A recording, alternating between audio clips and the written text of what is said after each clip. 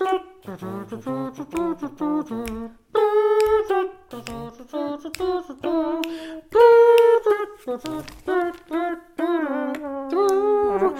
listeners. Hello, listeners. Hello, listeners.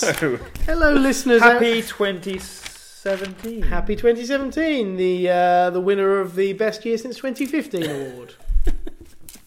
2016 wasn't so bad, Mr. Allen. You're being a cynic. Not at all. Not for me. Which is disconcertingly vague. Good old year. Jamie, welcome. Welcome to 2017. Yeah. Welcome to room 317. And I wanted to ask you about the canon of Christmas movies. Always a good question. Tell me more. Canon of Christmas movies. There's some movies you have to watch at Christmas time. We mentioned last time, of course, Charles Dickens' Scrooge, immortalised by the Muppets, Muppet Christmas Carol. Yeah. I go for the Snowman, Raymond Briggs. Ooh. I don't know. And then they did another one a couple of years ago. What was it called? Snow Dog. Snow Dog. Was it Snow Dog? I think there was a Snow Was Dog. that a joke? I think there was was a Snow Dog in it. Was it Snow Woman? They did one a couple of years ago that was awful. But yeah, Raymond Briggs, Snowman. I know what you're going to say. What am I going to say? Die Hard. Craig Brown's favourite Christmas movie is Die Hard, but I stumbled across a classic of the Christmas canon that I haven't watched for a good 25 years. Gremlins. Oh. Gremlins. Famous for people putting gremlins into food processors and microwaves. Yeah, which actually may have given people the idea to put their own pets into microwaves, which I believe happened for a while, which is why now there's big stickers on the door saying do not put living things into microwaves. Yeah. No, in fact, but it was actually a metaphor in the film. The idea of if you hear something's wrong with your microwave, there might just be a gremlin in the machine. Oh, powerful stuff. It was powerful stuff. Anyway, but what makes that a Christmas movie? Well, is it Christmas? Apart from that. And it's snowing, and it's Christmas Eve. But more importantly, I just felt it had all of those features of the Gothic that we talked about in episode 3. Did it really, though? I think it had almost all of them. Like Christmas, Gremlins. Gremlins are not Gothic. Well, they look a bit like gargoyles. Which also are not really good. Okay, well, you can have that as Gothic. I suppose Bounded Space. Bounded Space. Haunted by Secrets of the Past. And Reproducing Water. So all the Gothic conventions are there. You do the math. Okay, so Jamie, that's the end of that. Now listen, I was doing some research recently because I think just last week we had we're recording on January the 24th, 2017. Is that today? January 24th? Yeah, okay. Yeah. Lost track of time. And last week was the inauguration of President Donald Trump. And I can't help feeling that we're partially responsible for Trump's election. And I don't mean we as in the sort of... As in the left or as in you and I? The progressive neoliberals who've casually ignored the plight of normal working folk and allowed for the ramblings of a lunatic demagogue. No, I don't think that. I think actually you and I. Why? You and I... Because, and here's the thing... we're going to be talking a little about soothsayers today and seers yeah. and things. And I think if we go back to episode 1, mm-hmm. the episode 1 was indeed entitled End of the World as We Know It. Yeah. And little did we know, that was recorded I think on October the 6th or published on October the 6th. And on November the 8th or November the 9th of 2016, the day after the now... legendary presidential election. The headline on the front of Der Spiegel, the German newspaper, was "The End of the World as We Know It." So somebody in Germany was tuning into episode 1. I think people were Googling The End of the World as We Know It, hoping to get that Spiegel article. And they came up with those. And they listened to it hoping to get some insight into Trump, and instead they got some inane chatter about dystopia. Well, that is true, but I do think... Actually, the two go hand in hand, to be fair. Chronologically, what you're saying isn't strictly true, though, because actually they would have... All of those crazy listeners happened first. True. So maybe we inspired the Trump election. My only other theory is this. I think Trump himself might have been listening. Because in that first episode, I think I remember saying something along the lines of, Jamie, you are the guy who knows stuff about stuff. Yeah. And that's the nicest thing you've ever said to me. Yeah, no, thanks. I want to get it just right. And what Trump actually said very soon after his election was talking about Vladimir Putin. He said, Vladimir Putin's a smart guy. He knows things about things.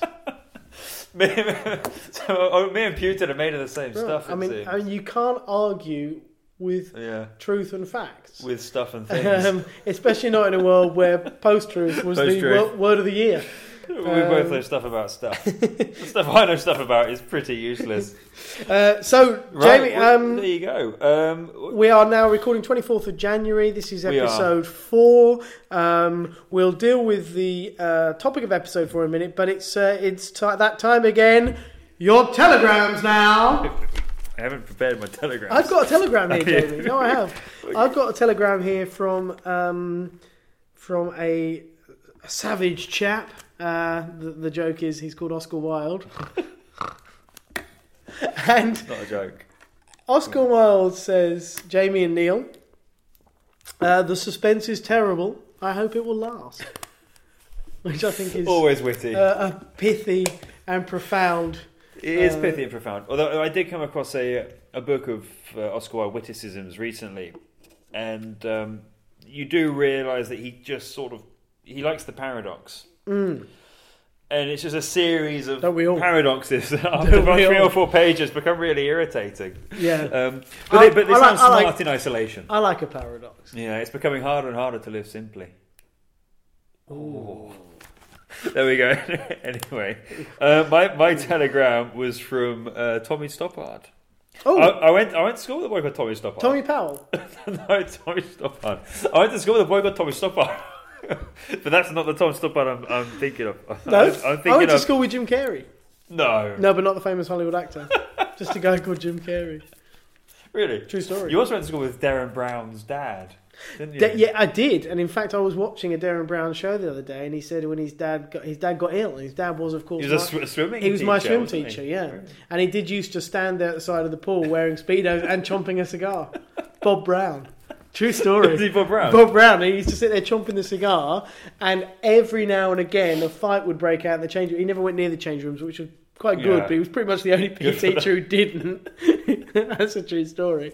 But he never went near the change rooms. But occasionally a fight would break out, and of course boys would just wear in their swim trunks and then getting changed, and then a fight would break out, and suddenly 2 little naked boys would be running, sort of punching each other into the swimming pool. That's a true story. Darren Brown's dad. Darren Brown's dad. That explains a lot about Darren Brown. Yeah, Darren Brown went to school with me. He retreated into the world of psychology. He's a bit older than me, Darren Brown. Is he really? You're not much older than him. Thanks. I don't have all the riches of Hollywood to make myself look younger. You're making me think of who I went to school with that was possibly famous. Do you know the actor Tom Hollander? No, okay. Do you know a band called Stornoway? No. Okay, all right. My telegram is from Tommy Stoppard. Is there Neil and Jamie? I can't believe you made it to number 4. Anyway, we only know what we're told, and that's little enough. And for all we know, it isn't even true. Oh, it's brilliant stuff by Tom Stoppard. I like that. Tom Stoppard had an interesting relationship with, life's meaning and our place in the earth. See, I think Rosencrantz and Guildenstern Are Dead is one of the most incredible plays of the 20th century, which we will talk about later today, I suppose, which is where that quote's taken from. Sorry, no, it was a telegram. It was written to us personally. He also says something about, and I'm paraphrasing here, about a Chinese philosopher who dreamed he was a butterfly, and from that moment on, he didn't know if he was a philosopher dreaming he was a butterfly, or a butterfly dreaming he was a philosopher. But then Stoppard says, envy him in his twofold security. He knows he's one of those two things, butterfly or philosopher. The rest of us, we've got no idea what the hell we are. I wish I had Tom Stoppard here with me in the flesh to chat about, or at least a copy of Rosencrantz and Guildenstern Are Dead. My friend from school, or Tom Stoppard, really? To come in your friend Tommy Stoppard. And I wish Bob Brown was here. just to So do just I. to chat away with me about his cigar and naked boys. I do have my friend. It was like a swimming pool version of Lord of the Flies.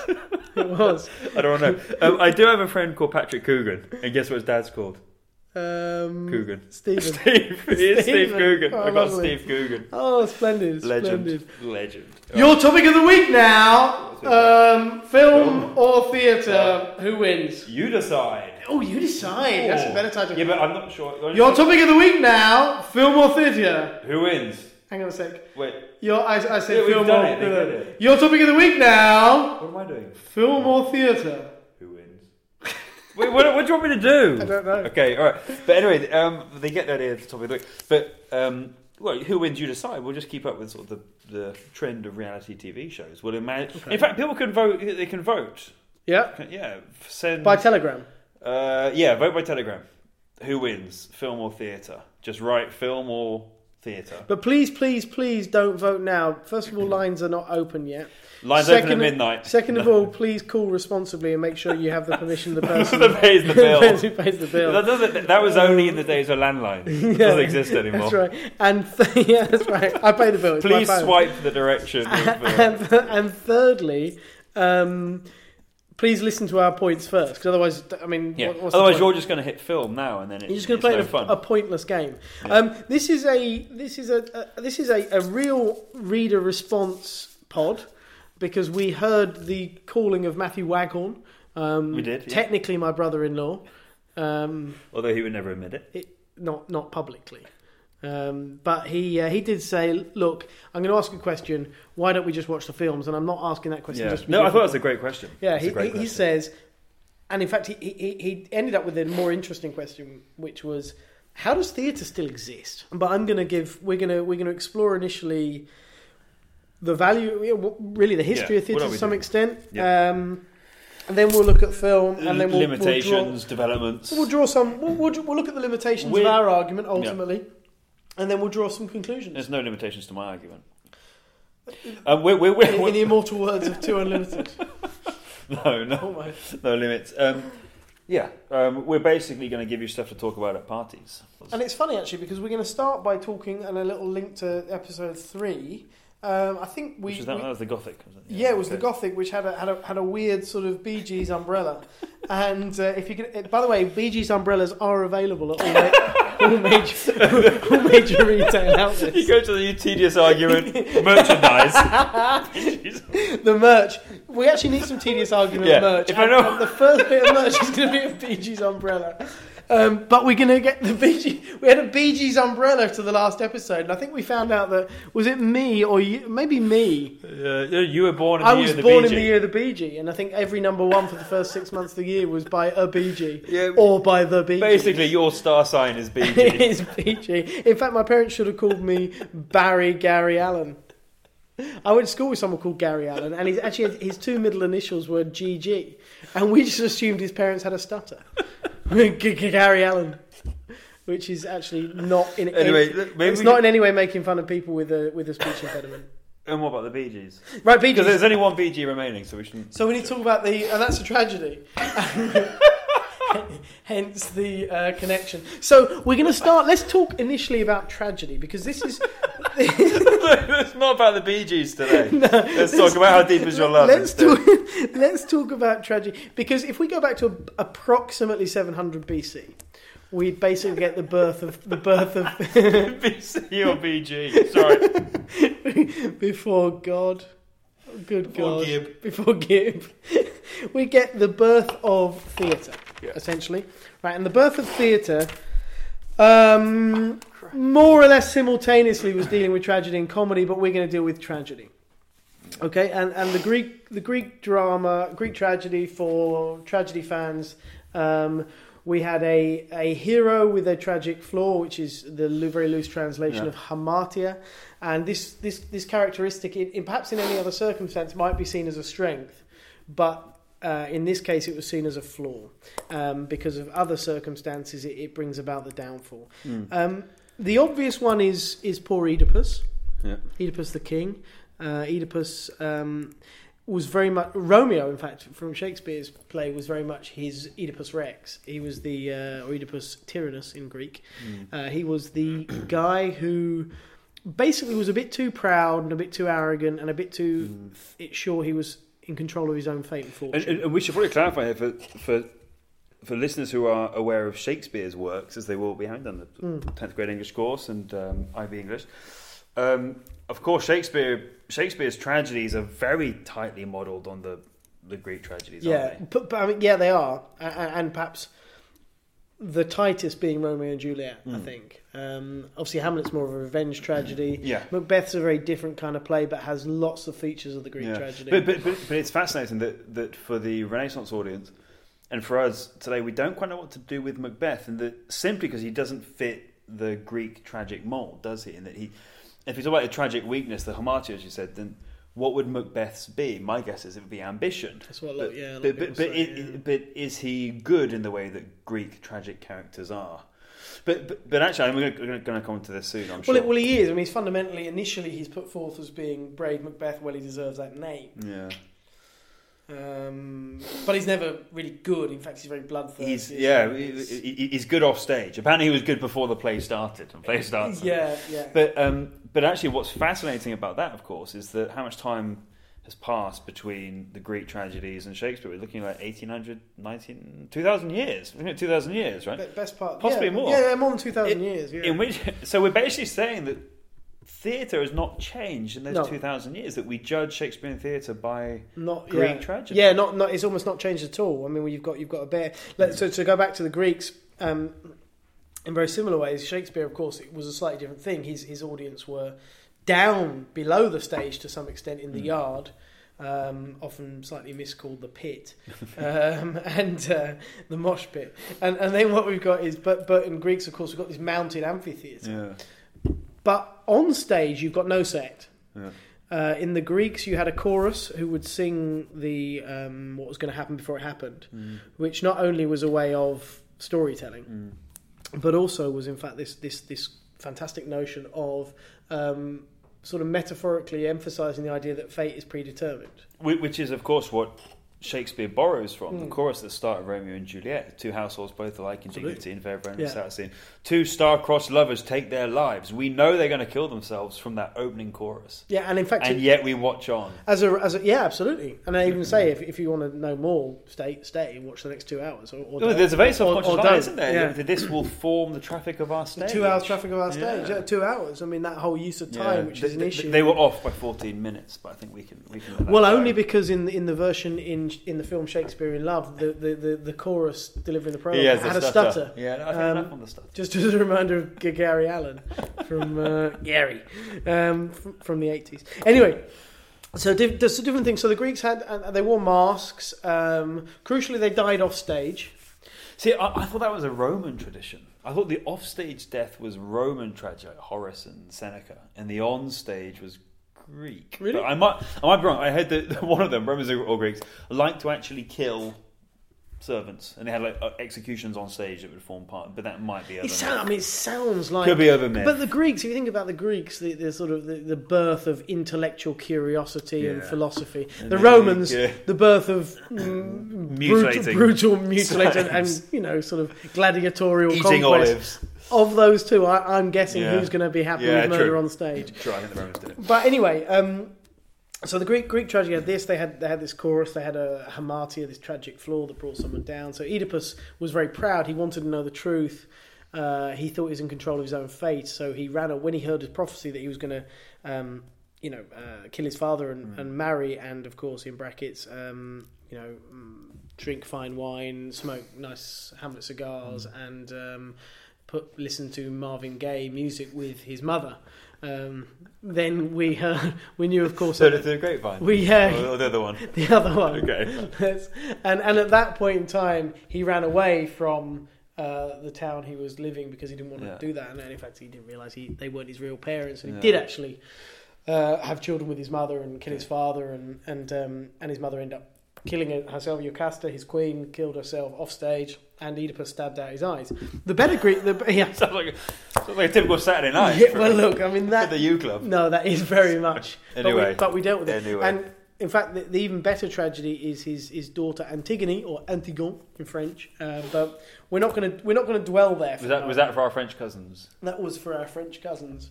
But we're not going to stay there. What we are interested in is there's absolutely no attempt at realism, right? And in fact, drama has a very much the theatre has microcosmic messages. So it's just a little microcosm to pass on social messages, essentially. Right. It's a public forum. Right. So, and this is why, of course, listeners, I'm sure you can understand why we as English teachers get frustrated when students, we're reading Macbeth or Hamlet or Romeo and Juliet, whatever, and you point out things that suggest that it's not believable. When you try pointing out to us that, Hamlet's delivering a soliloquy, but Ophelia's on the stage, he would have known she was there. It's not believable. Or point out things like, well, why would he have drunk the poison? Surely it would have tasted of poison and he shouldn't have drunk it. If those are your issues with Shakespeare, you're kind of missing the point.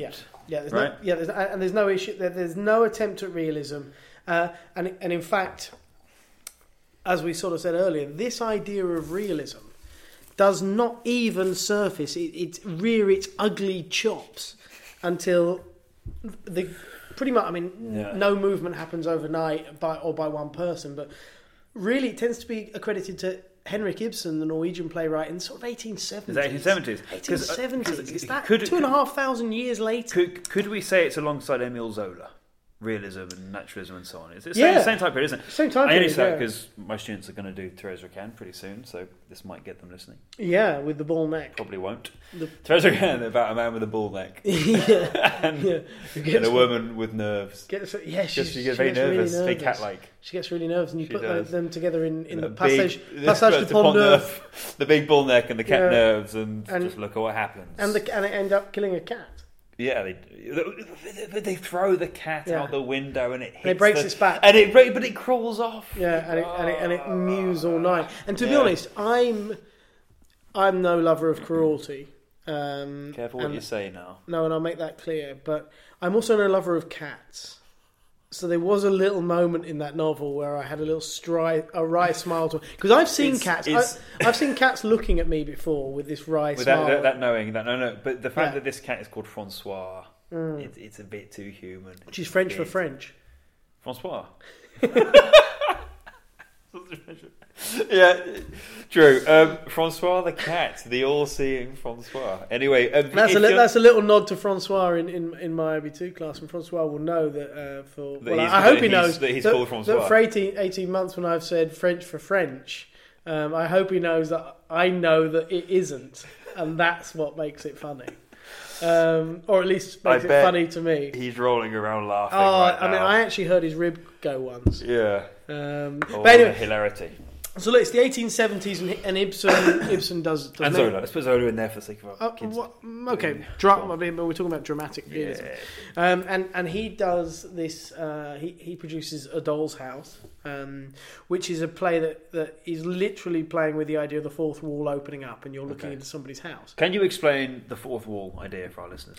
Well, it's the idea that there is an invisible wall between audience and actors and characters. So even though they might be looking out the audience, they can't see them, and vice versa. So we can all see each other, but there's something there which stops any sort of interaction between the two. But of course, occasionally it's broken. Should we bring in our first sort of theatre versus film face off at this point and talk about that fourth wall, if you like? Yeah, because my guess is Greek tragedy, that fourth wall is broken, that actually the audience are engaged. And the audience are engaged directly by the chorus. If a group of people in masks come onto the stage and tell us what's about to happen, that's for the audience's benefit. Yeah. And they speak directly to the audience, right? Yeah, of course. And it's exactly the same with Shakespeare. Shakespeare, just look at the asides, that Shakespeare's characters speak to the audience. And if we have watched Shakespeare in Love, the audience are right up on the stage, they're leaning on the stage, they're booing, they're heckling. Do you think the asides are to the audience? Some of them, I guess. Not all of them, though. You couldn't make eye contact with all. Besides, unless you had one of those funny eyes. Mad-Eye Moody. From the Goonies? Harry Potter. From the Goonies? What? Who's he? Oh, Is that Gothic? You seem to... The common thread in these podcasts is that you're not a Harry Potter fan. No. Have you and read them? you are. That's the other thread. I'm a big Potter fan. You bring up Potter as much as I bring up Star Wars. don't make make another Potter reference. Yeah, I think it should be done. I'm a big fan of Potter, though. Yeah, okay, Anyway, we're going to move on. But But here's the thing, right? Yes, that's a good point, and I would like to come back at that very shortly with when I'm going to talk about Arthur Miller.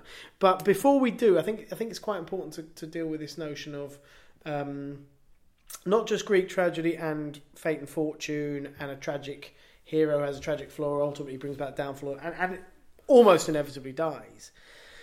It's the idea that plays, even though they had a social message, were all about noble folk. Right, and Shakespeare's as well. Right, they were high status. Yeah. I mean, in the Greeks they were gods and kings, and in Shakespeare they were kings and they're princes, or at least they're the two wealthiest families of Verona. Noble people. Looking at the Capulets and the Montagues. Yeah. So what Ibsen did, which seems is extremely radical, even though it doesn't seem that radical, is he went into the household of a sort of upper middle class Norwegian family, with doctors and high status people. Everyone's favourite kind of family. He was looking at how Torvald speaks to his wife Nora, and he calls her my little squirrel or my little flittergibbet and things like that, which I'm not even sure what that means. And she gets very upset, and eventually she leaves the house. But and as an audience, we feel a little bit uncomfortable just watching this middle class family collapse in front of their eyes, watching through their house, the one place they're meant to have privacy. Yeah. So Ibsen did that, and everyone, wow, it's absolutely radical. I'm gonna talk to you about what I think is the most beautiful blend of the two from the 1950s. Blend of what, Greek and it's the realism. So if Romeo and Juliet's Shakespeare's perfect Greek tragedy, what about if we take a Greek tragedy and start looking at the features of realism that have suddenly changed? Suddenly, I mean, there's reasons, and it's reasons that won't interest our listeners, but they are reasons, such as we have theatres that have, we can afford to have sets, and we can afford to have, we haven't got travelling, wandering minstrels and players. Should we just take a couple of minutes to think about the evolution of the form? Yeah.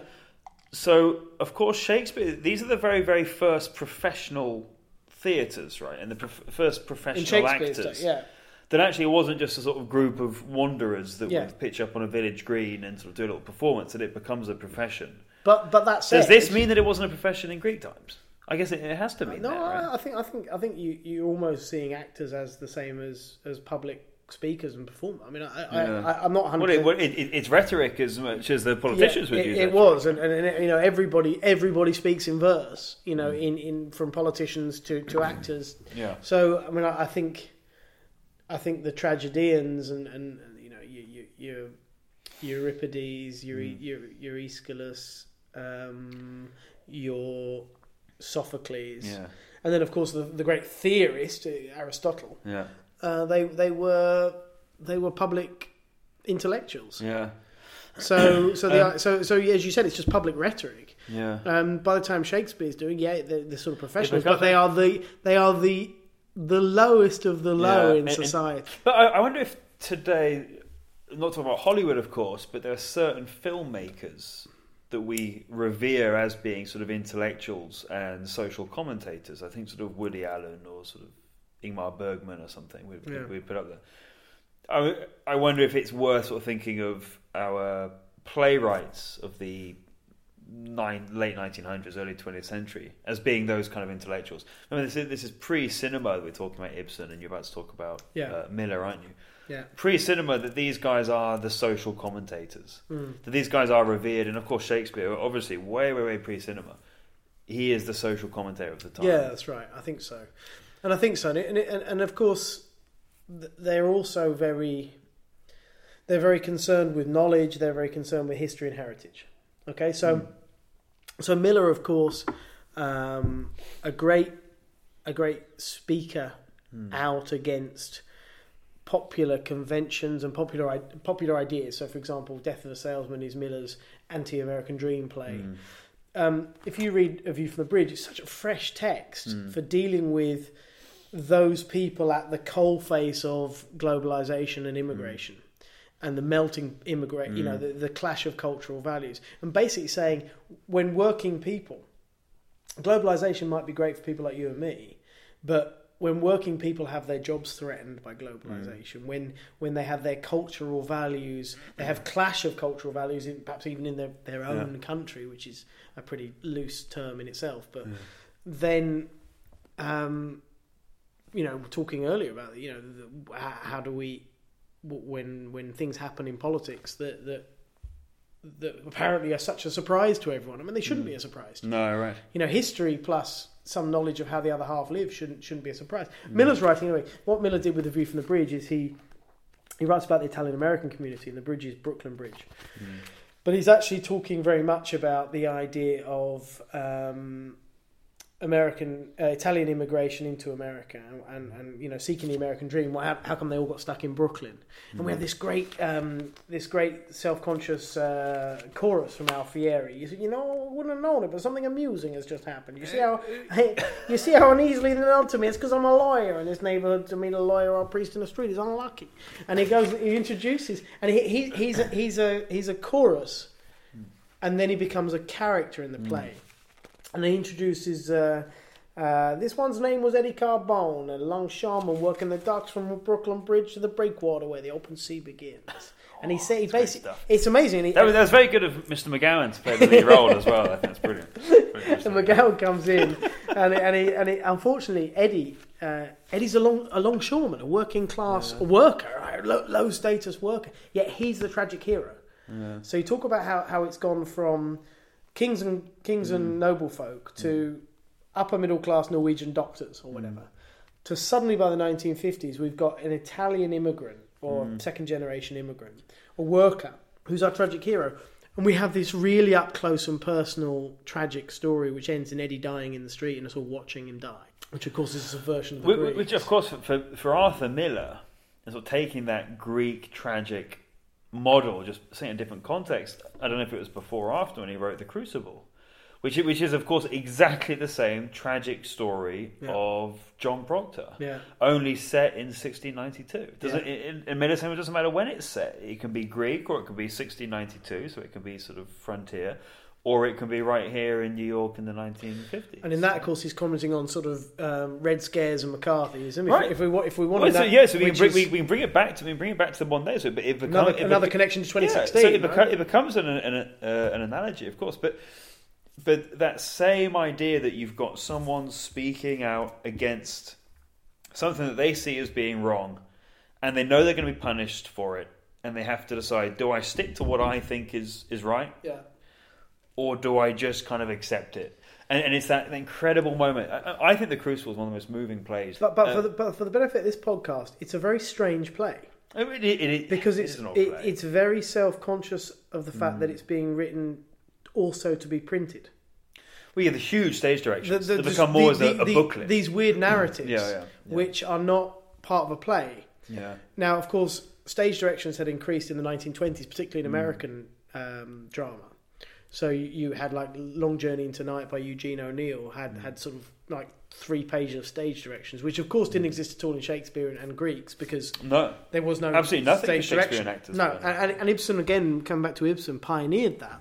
And I've just done this with Streetcar Named Desire with my Lang and Lit classes, that of course the set itself is so symbolic, and that description at the start of the set, the peculiarly tender blue sky. Ooh. You can see warehouses on the set, you can see train tracks on the set, and there's a river, but the river's not blue, it's muddy brown. And there's the bar, the blue piano playing all the way through the play. You can hear the music of the blue piano. Actually refers to it as the infatuated music of brown fingers. That straight away there's this race issue introduced. And actually, that becomes utterly symbolic of the struggle that's played out in New Orleans. It's in New Orleans. Yeah. The struggle that's played out in that tiny, tiny house, which also symbolically has a house above it, that people are just cramped and confined, they're little industrial cogs. The struggle that plays out there has a wider significance. It affects it affects that entire city. But let's just go back to Shakespearean theatre and Greek theatre, where the stage was not important, the set was not important. There was, as far as I'm aware, there was no set design. No set at all. In Shakespeare's Globe Theatre, Greek theatre, it was all left to the imagination. No, it really is Ibsen in the 1870s. Yeah, so certainly late 1800s and through the 20th century, set becomes important. And again, in the Crucible, that opening scene where... it's the second scene where we enter Proctor's household and we're told about the shadows and the low ceiling and the stove and the fire and no windows. And this utter claustrophobia of this couple that we're going to basically suffer with for the rest of the play. But theatre didn't always need that. Theatre had been for almost 2,000 years an act of imagination, and suddenly the set becomes a tool, that becomes a symbol. What we're both saying there is there's something about the realism that is appealing, right?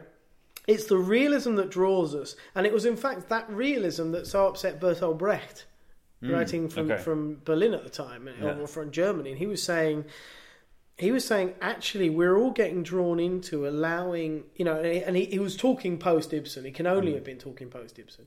He was saying we're getting ourselves drawn into being what he called hypnotized by the realism, allowing ourselves to feel empathy for the characters, and therefore caring so much about individual characters' plights that we're missing the bigger picture. Which actually comes back perfectly to what we tell students all the time.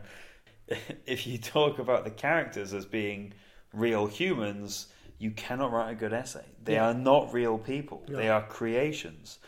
It doesn't mean you can't appreciate the aesthetic of the art. No, of course. In fact, that's one of the classic false dichotomies we throw around. As soon as we start telling kids that you can't write about them, the false dichotomy is, well, that means we're stopping kids enjoying it. No, we're not. It's appreciating the art as a construction. Yeah. Yeah, absolutely. And I think when students are writing about literature, they should be writing about it as a construction. Absolutely. And then recognise that these characters have been created for a reason, and that reason may be aesthetics, it may be beauty, but also it communicates something else. But that's a danger of realism, and it's a danger. I'm doing streetcar at the moment with my Lang and Lit classes, and we get sucked into that battle of Stanley and Blanche. We've got to remind ourselves they're not real people. They're constructed because Williams wants us to consider something. He wants us to consider this clash of cultures and this sort of modernity versus the past. And Brecht, being a fascinating Marxist, in fact, was dealing with a similar theory of alienation. Marx. He's the master of it. Yeah, Marx was the alienation of the white collar worker, the blue collar worker, and Brecht is saying it's very important that we have alienation of character and audience. Yeah. Which is why at the start of every scene he would tell us what's going to happen. Yeah. It doesn't want us to get sucked into the action of foreshadowing super titles. Brilliant stuff. And so just for our readers, as far as I know, correct me if I'm wrong, at the start of a Brecht, any scene in a Brecht play, an actor would come on, one of the characters would come on stage and hold up a sort of plaque saying what's going to happen in the next scene. Absolutely. So the audience would know. So the audience are not sitting there for the suspense or the excitement or what's going to happen. They sit there thinking, okay, I know what's going to happen. Let's look at the conditions that lead to that. Because it becomes an analytical process. And in fact, it famously in Act 3 of Mother Courage and Her Children is the very, very famous one where we say at the end of the scene, Mother Courage will find out that her third son is dead or something. Yeah, right. And then what happens is, right at the end of the scene, she is shown, the soldiers are showing Mother Courage the body. And of course she can't reveal that it's actually her son. So she just shakes her head. And they show again, she shakes her head. And apparently there's this turn to the audience and just this, what's called the silent scream. Well, it's the Brechtian Gestus, right? And it opens up, and it was his wife, who Helen Weigel, who played it most famously, and opened this silent scream, and they said it was actually shattering to the audience, but totally unrealistic, of course. Yeah. But shattering nonetheless, so people can understand what's going on. It's reminding the audience that theatre is a symbolic act. Yes. Right? Absolutely. That you're not watching, it's not reality TV. Yeah. Yeah. More's the pity. I want to see Big Brother Ben. I want to see Big Brother 12 or whatever it is. Or Help I'm a Celebrity, Get Me Out of Here. Look, let's come back to theatre, because we've been waxing cinema. We've been waxing lyrical about the theatre. Are we putting off cinema because we have no idea what to say about it? Possibly. Yeah. But we might have made an argument anyway as to why theatre still exists. But I think that last point about Brecht, and from what we're saying about Miller and Williams, is that theatre tends to exist in a fairly symbolic realm. I don't mean that in a pretentious way. I mean that we go to the theatre and we know that we can take away from it more than what's on the stage. Yeah. Right? I would argue, and I'm a huge fan of cinema, of course, I would argue that you go and watch Transformers 3, do you take away any more than what's on the screen? I think it would be very hard to. I went and saw, years ago when I was living in Egypt, I went and saw Mission Impossible 4 or something. Yeah. Right? And it obviously wasn't impossible because the first 3 were cracked. So yeah, they were, and cracking. But interestingly, in Mission Impossible 4, I remember going there and having a perfectly nice time. And I remember a friend saying to me, "Oh, you went and saw the new Mission Impossible? How was it?" I said, "Oh, it was all right, yeah." They said, "What's the basic outline? What's the basic storyline?" Yeah. And I'm not joking. I was looking at you, and looking at him then the way I was looking at you, and I just at that moment in time I had absolutely no idea what happened in that film. Involved cracking the code to a safe. No, it involved Man with Disguise. I couldn't remember a single thing about the film. I couldn't remember a single thing about it. Not one thing. Have you seen a doctor about that? Listen, we set up a question at the start of this pod, which is why theatre survived alongside film, and we haven't once mentioned film. Okay, and let's talk about been films. Rabbiting away for how long? What's that? 5 hours? 5 hours? No, 50 minutes. 50 minutes. To some extent, film is more. There are things that film can be about that the plays can't be about. Let's take a very simple answer to this. Right, so flying around in space, shooting each other, you can't do on stage. So yeah, okay. Film. Right. We don't want to get into what film can do that players can't do, because it's obviously a medium that can do certain things that you can't do on stage. Okay. Agreed? So we're looking at, does film do better what stage does? Okay. Well, yeah, true. Let's just, because I think a lot of people would say, well, okay, you can sort of fly around in spaceships and blow things up is a big bonus of film, and of course it is. But look, let's take Transformers 3, and it's mentioned. Film can turn a car into a robot, and we watch it and we let it happen, and we see what happens next. Theatre can't do that. So theatre, I saw a performance once of Kafka's Metamorphosis. Theatre turns a man into a beetle, sort of metaphorically. Not the car. No, or not the band member either. Because we're back in Transformers. Yeah. Kafka's Metamorphosis, where a man wakes up one morning as a beetle. I taught that play at my last that novel at my last school. Yeah. And my opening gambit was, I thought people would be able to relate to me. I said, guys, how many of you have woken up in the morning and just felt yourself as insignificant as a beetle? Nobody raised their hand. No, it was only me in the room. The only person who raised their hand was Ringo Starr at the back. Feeling insignificant as a beetle. Everyone else, that thing of insignificance had never crossed their mind. But is that a feeling? Is that a feeling you have often? Don't you? What feeling of insignificance? Feeling of utter inferiority? Feeling of being minuscule? No, I have the opposite problem. You have low self-esteem, excessively high self-esteem. I think in a few years that's going to be diagnosed as a real condition, the high self-esteem condition. I have totally inappropriately high levels of self-esteem. People whose life is crippled by this excessive perception of themselves. I just presume that I'm competent. Which you're not, by the way. You're not at all. Yeah. But what's more powerful, seeing a transformation or imagine that transformation? I would say imagine that transformation is far more powerful because, of course, it's taking place within your own head. Watching a car turn into a robot, personally for me, doesn't do anything. Okay, the car's a robot. For what? What's going to happen now? Let's now watch what happens versus moving. Of course, nothing happens other than robots blow up robots. Yeah. But being told to imagine a human being turned into a beetle, for me, is a far more powerful exercise. I might be old-fashioned. Okay, but that's not the kind of... Yeah, I agree. But that's not the kind of film... on one hand, there are things that films can do, but they're not really the ones that are interesting. Okay, but what we're interested in is, can film do realism? Yeah. If realism makes the 20th century theatre better than the 18th century theatre, which it may not, but let's say it does.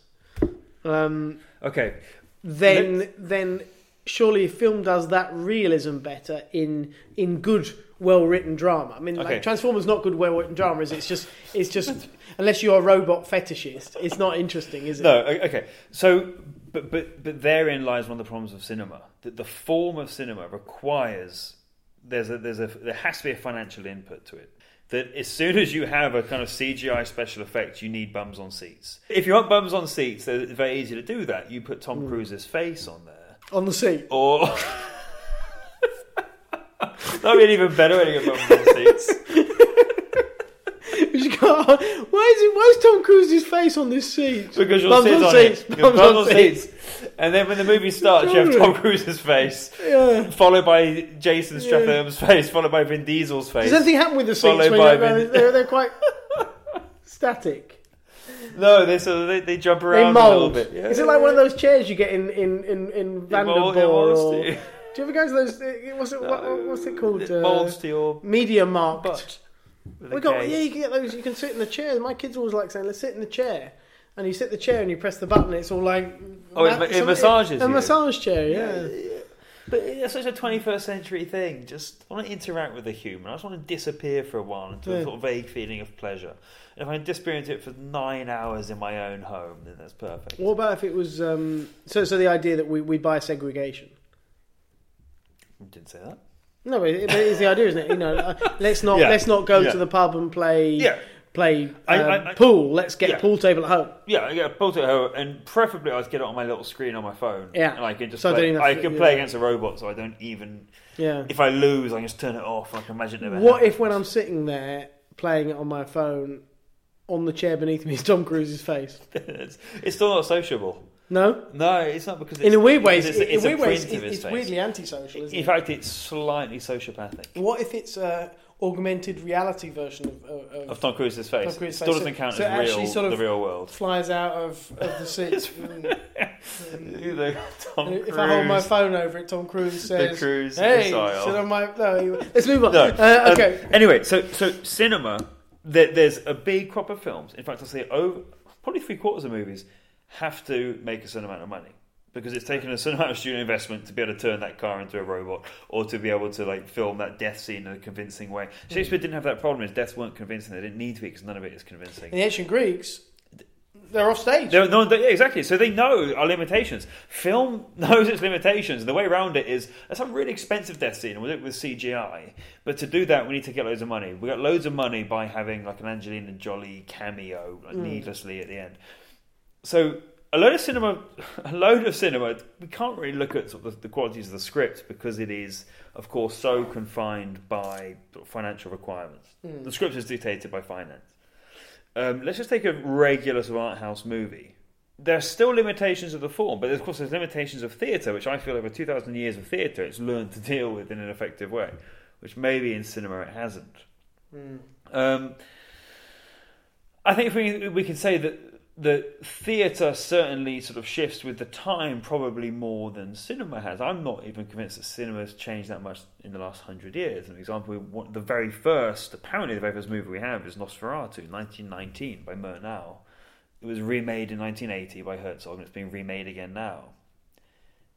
And as far as I can see, in much the same way, only we just add more dialogue as we can actually record dialogue, and we add more blood as we get more CGI. But actually, the movie itself is not changing.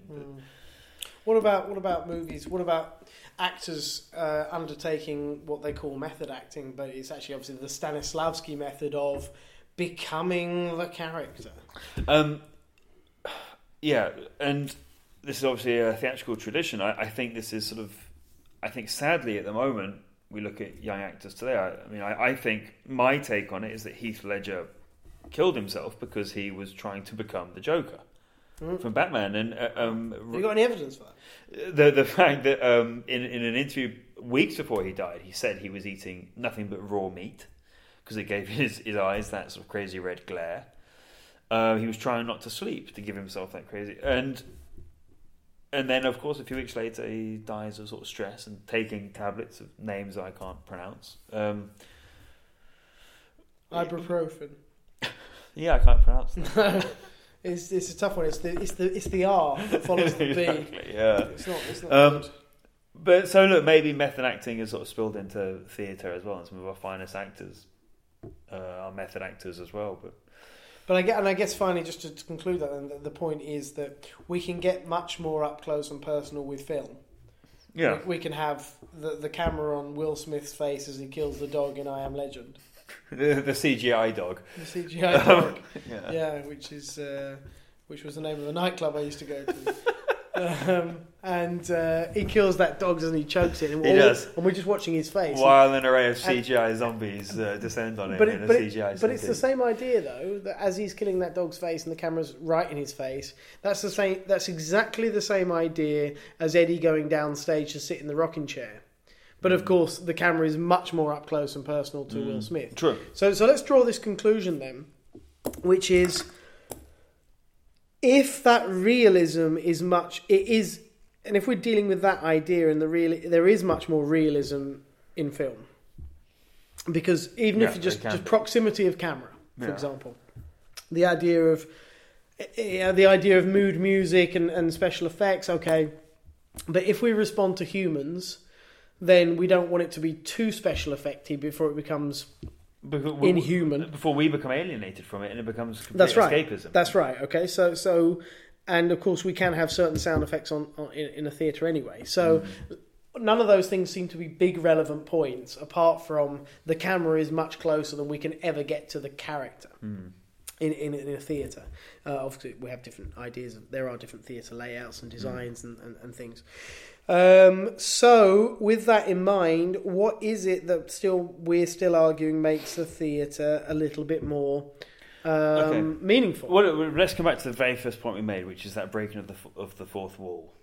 That actually, theatre is a shared experience, right? So you have audience members who that actor is live, and there is a lot of plays sort of work in that breaking of the fourth wall, so the audience are somehow involved. In a way that cinema can't be, but actually to the point where theatre the space becomes important, and this has influenced genres. We can look at sort of futurism of the early 20th century in Italy, where actually performances were appearing almost anywhere, and futurism was described as being a genre about speed and compression, and by all accounts, it was sort of the brutal entry of life into art. Actually, art and life, the boundaries between the two were becoming sort of blurred. And performances were springing up on streets, in shops, in factories. And they weren't even being planned in some cases. It became sort of improvised performances. Which is actually almost a reversion to the old Wandering Players. Right. Yeah, it's a revolution, not an evolution. Perhaps. Yes, absolutely. But on that note, there is a genuine thing that happens where an audience reaction can actually change the performance, which you can't possibly have in film. True. Right. So our reaction can energize the characters, can change the reaction, and in fact, you have some, depending on the subject matter, probably not so much in a tragedy, but in a comedy, the audience and there can be some sort of degree of interaction between audience and characters. So now that shared experience can exist in, say, a cinema. So if I go back to, I don't know, like I think the first time I saw Love Actually in Britain 15 years ago or something, I'm pretty sure it's the last time I was in a full cinema, because of course people don't go to cinema anymore. Let's download it. Watch on Netflix. That sort of ultimately segregated experience. Yeah. But when it was a shared experience in a full cinema and a comedy film and everyone was laughing, True. that we really got a sense of shared experience. However, whatever the audience reaction to that film does not affect the film. No, yeah. Which you can get on stage. So I think that's one way I think theatre still exists, because it's just a different experience. But you mentioned something about the avant-garde, which I think you've already done. See, I was going to... Again, it's just fun. I'm being cynical. I'm being sort of Chomsky analysis. And something that Chomsky analysed the media and said the media can never actually give us a sort of window onto reality because it has vested interests. Yeah. Whether it's people advertising in it, or whether it's where it gets its information from, or its need to make money. I think cinema is exactly the same. Cinema, if it needs to make money, propaganda model. It cannot be risky. Yeah. Whereas a piece of theatre can appear anywhere. You feel like a piece of theatre can be the product of an imagination without those shackles that we would see in cinema. And I think you see it to the 20th century. So far we've mentioned futurism, we mentioned realism, we mentioned naturalism, and then we can go on to things like absurdism, existentialism. Yeah, absurdism. The very first telegram from Thomas Stoppard is absurdism. And then, of course, my favourite play is The Woman in Black. Terrifying play. Yeah. Because what's more You love terrifying? being scared. I do love being scared. But what's more terrifying? Watching The Exorcist and seeing a girl on screen, watching it as her head turns 360 degrees, and we see it, or actually that feeling that something could appear behind me right now in the auditorium, and I have no idea. First date. You meet the woman or man of your dreams, because we're all equal, and you go on a first date. Would you rather take them to a theatre or the cinema? Would you rather take them to The Woman in Black or The Woman in White? Or the Fast and Furious 7? Fast and Furious 7. Well, no, because Fast and Furious 7, it's just been nothing but eye candy on the screen. She's going to be sitting there thinking, why doesn't he look like Vin Diesel or Jason Statham or any... Literally, she'll be thinking, why doesn't he look like any of the men on the screen? And I can't answer that question. Bruce Willis. Yeah, she'll be saying, why doesn't he like Bruce Willis?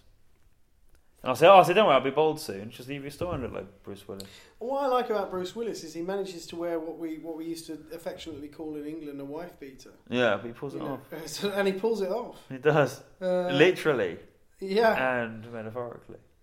So to conclude, so the question was not the question how has theatre survived, because we've dealt with that. We're saying who wins, and does theatre still have a place in the day of the film? Look, my line is, I hope it still has a place. Film can provide great escapism. Very quick anecdote: the Avatar effect. Doctors reported an increase in instances of depression following Avatar, and they believed it was because watching Avatar, that 2006 James Cameron film, where it was the first 3D movie. Well, it's the colonisation of Indochina. Yeah, it's basically Pocahontas, but 3D. Yeah. People were so absorbed in the film that as they left the cinema, and they realised that it was all cold and grey, and people were pushing in front of them, and they missed the bus. They realised that life is miserable compared to life in that movie theatre. I want to go back into that movie theatre. And what's more, I want to go back onto that planet Pandora in Avatar. And it led to cases of depression. People realising that reality actually sucks. Which I think is quite a good thing. If it's an art form. It's a popular art form that makes us question the world we live in. I think it's a good thing. But it does suggest that cinema is escapism. The seats are comfy. You can't see the audience. We're in sort of rows rather than sort of Shakespeare's sort of amphitheatre shape. Can't see them. We forget there's an audience there. We disappear into the world of the movie. Theatre, we're reminded that this is a socio-cultural act. And a shared experience. It's a shared experience, and we're part of it. And to conclude, the only time I would disagree with that is when I went to the cinema in Egypt, when you were perfectly aware of everybody else. Because I get a bit obsessive compulsive about silence when I'm watching A Touch of Frost or something like that, and there was lots of phones and lots of conversation. Yeah, same in Portugal. People don't agree with. And in the end, I forcibly put some popcorn in a man's eye. That last bit wasn't true. That last bit wasn't true. Right. Your emails now. You got an email this week, Jamie. I got a really nice email. In fact, it wasn't really an email. It was a question. I'm going to say it was an email from my student Riccardo Maggioni. Anyway, Ricky said, "When's episode 3 going to be out?" I said, "Ricky, it's already out." Wow, that's a good email. Yeah, good email. That's a good, strong email. I got an email from Dr. Eric Delson. And he said, I listened to your pod and it was... Listen to episode 1, it was surprisingly listenable, he said. And would you be interested in having guest participants on the show? I know how you feel about guest participants. Yeah, well, you did the same as the last time you got asked this. You said, yeah, we were interested in that. And of course I said contractually that's not going to happen. Yeah. Speak to Jamie, Dr. Delson. He's good cop here. I'm fighting Dr. D's corner. Yeah, Jamie's the good cop, but ultimately we'll call you. Right. My final email, again, not an email, more of a conversation from Friedy in my Langenlick class. Friedy Kaiser said there was too much echo on the last pod. Ooh, pod. Too much reverb. Verb. You like that? That. Yeah, exactly. Brilliant. Too much reverb. Damn it, this like we're speaking from the bottom of some chasm.